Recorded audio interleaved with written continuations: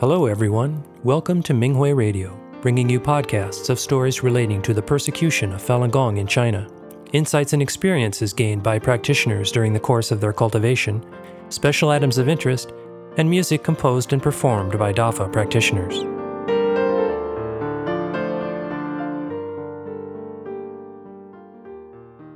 In today's program, we bring you an experience-sharing article from the 19th China Fa Wei entitled, Putting Forth More Effort to Save People During the Pandemic, by a Falun Dafa practitioner in China.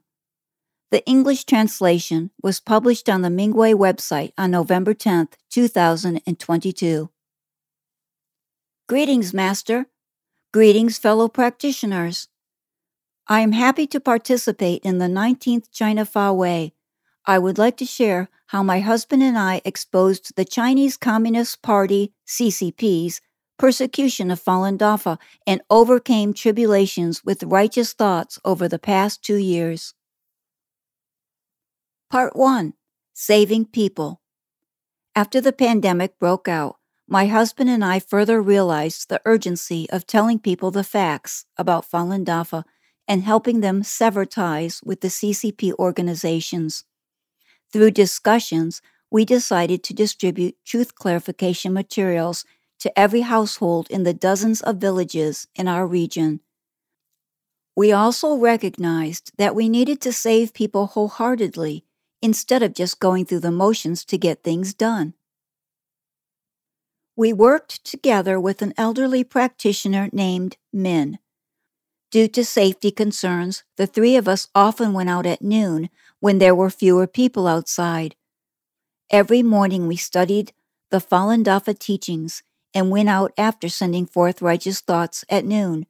We also sent forth righteous thoughts on the way to our destinations, eliminating vicious elements that blocked people from being saved. Upon arriving at the destination, we would separate, and each of us covered an alley at a time. This way, we distributed materials household by household and alley by alley until the entire village was covered. We selected a number of villages each week to distribute the materials. This way, we would not go to the same village on consecutive days in order to avoid safety issues. We were able to distribute over 300 copies of truth clarification materials each trip. Since Min walked slowly, my husband and I would go help her after finishing up our own share. Occasionally, Min did not pay attention to safety and ended up taking a short break at road intersections with surveillance cameras. My husband and I would come over, reminding her to rest in an alley instead. Sometimes we finished up, but could not find Min, so we would check alley by alley until we found her. In spite of her illness karma, Min was able to overcome the difficulty and joined us in the effort. Seeing her walking slowly but steadily with the materials, my husband and I were often moved. The three of us worked closely and helped each other. With little fear, we also talked with people that we encountered and handed the materials to them directly. Every time the 300 copies of materials were all distributed, we would be tired, especially at noontime in the summer. The burning sun made us perspire, and our clothes were soaked. On rainy days, even with raincoats, our clothing would be wet. Despite all the hard work and suffering, we were always happy to see people picking up the materials and reading them carefully. Our suffering would be worth it as long as people could be saved. Having been spoiled by my parents since childhood, I hardly endured any hardship. I was relatively weak and also had an attachment to comfort. I usually walked very slowly. With the help of Master Li, the founder of Falun Dafa, however, I was able to walk fast with agility when distributing materials. I would not be afraid of any difficulty, as if a strong energy was supporting me. It was not until after we distributed all the materials that I would feel tired. I knew that Master was helping me upon seeing me willing to save people. One evening, when returning home after finishing distributing materials, it was already dark. Looking up at a light bulb in my home, I found there was a 7-color halo around it. Very beautiful. Although I have practiced Falun Dafa for 23 years, my celestial eye is always closed. I have not seen anything supernormal, except for this one instance. This lasted 2 days, and it went back to being a regular light bulb on the 3rd day. I knew Master was encouraging me this way to do the 3 things well. One day when my husband walked to a house, he saw an old man sitting on a balcony. He chatted with the man about Falun Dafa and handed him a copy of the materials. The man was excited. "I saw you walking toward me like a gigantic divine being," he said.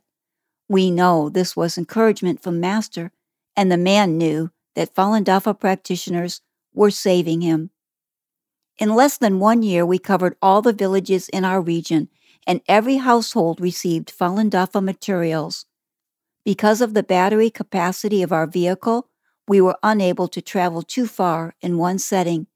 Besides giving out materials, we also improved our chin-ching, and we were able to let go of the show-off mentality, zealotry, and attachment to comfort. Part 2. At the police station.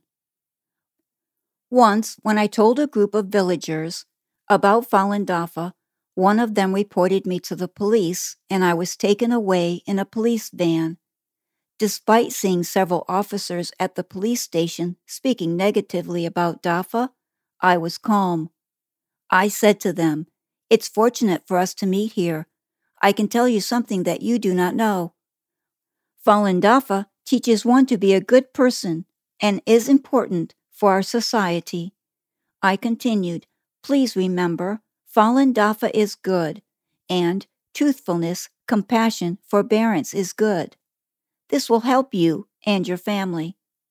The officers brought up the CCP's hate propaganda, and I debunked it using my own experience as an example. Sharing my positive experience with Dafa, they became speechless. After arriving at the police station, I had one thought. As a Dafa disciple, my role here is to let go of attachments and validate the Fa. Once I save everyone here who can be saved, I will return home. About 8 or 9 different police officers were assigned to take turns watching me. Nearly all of them had been poisoned by the CCP's hate propaganda against Falun Dafa. Depending on their situation, I explained what Falun Dafa is and debunked the defamatory propaganda. Some of them agreed with what I said, some accepted part of it, and some did not listen at all. Master wrote in the Master-Disciple Bond from Hong Yin II, quote, "When disciples have ample righteous thoughts, Master has the power to turn the tide." Unquote. I kept sending forth righteous thoughts to eliminate the vicious elements in other dimensions. In the meantime, I calmed down and looked within. I must have had attachments or loopholes that the old forces were able to take advantage of. One by one, I found zealotry, showing off, jealousy, and a combative mentality. Yes, especially the attachment of being combative has made me lack compassion. I was suddenly awakened. For a long time, I had this serious problem. When having conflicts with others, both non-practitioners and practitioners, I was able to appear calm on the surface, but I was upset in my mind. My words of defending myself may seem okay, but most of them were sarcastic. When someone refused to accept what I said or threatened to report me to the police, my combative mentality would come up. I also had strong resentment toward those police officers involved in the suppression. After identifying these attachments, I sent forth righteous thoughts to eliminate them while asking Master for help. I later learned, after being released, that other practitioners were also sending forth righteous thoughts for me. During the interrogation, I refused to answer the officer's questions and took the opportunity to validate Dafa. The officer who interrogated me wrote down everything I said, word by word. The police also went to my home and confiscated many of my personal belongings, such as computers, a printer, and tooth clarification materials. One officer said to me, "We found so many things related to Falun Dafa, including a printer. You must have printed many materials." I remained calm and replied, "Since I am a Falun Dafa practitioner, of course I will have things related to Falun Dafa. It is the same for you. You are a police officer, and you have things related to law enforcement, such as police uniforms."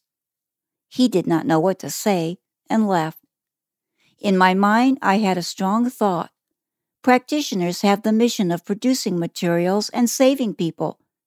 This can never become so-called evidence for the CCP to persecute us. By late afternoon the following day, I had clarified the truth to pretty much everyone at the police station, and I knew it was time for me to go back home.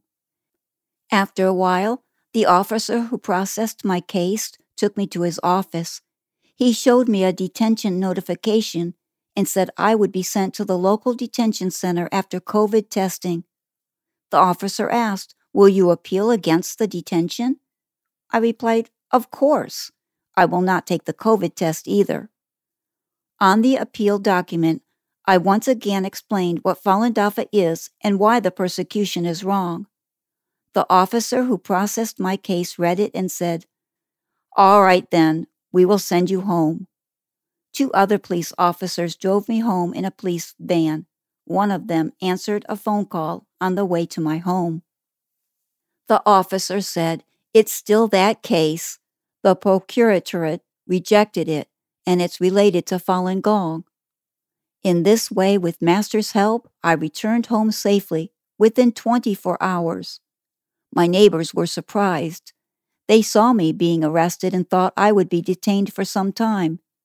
After this incident, some of them became interested in knowing more about Falun Dafa. Upon returning home, I discussed with my husband, and we decided to visit the police station again to seek the return of our confiscated personal belongings and to further clarify the facts to the police station director and other officers. After all, my arrest was ordered by the director.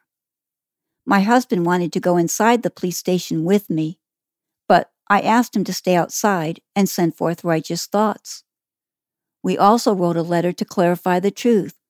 We went to the police station about 7 or 8 times in total with copies of the letter. Every time we went, I would talk about Falun Dafa and share my story, as well as give whomever I ran into a copy of the letter. I saw the police station director a few times during my visits, and I talked to him, too, with compassion and dignity. Each time he seemed agitated and would leave after some time. I knew it was the vicious elements behind him that were scared, so I would follow him to the yard and continue talking loudly so that other police officers could also hear. The last time I visited the police station, the director once again walked out of his office when I tried to talk to him. I followed him to the yard. He said, "We will not bother you again any more. Please just leave. If you do not leave, I'll have to contact the Domestic Security Bureau." I replied, "You don't need to call. I can visit them myself. Can you tell me where they are located?" Hearing this, the director went away without saying anything. On the way home, my husband and I were very happy, as if we had won a battle. I am sharing these experiences here because I hope all of us can stay diligent, save people, and live up to Master's expectations.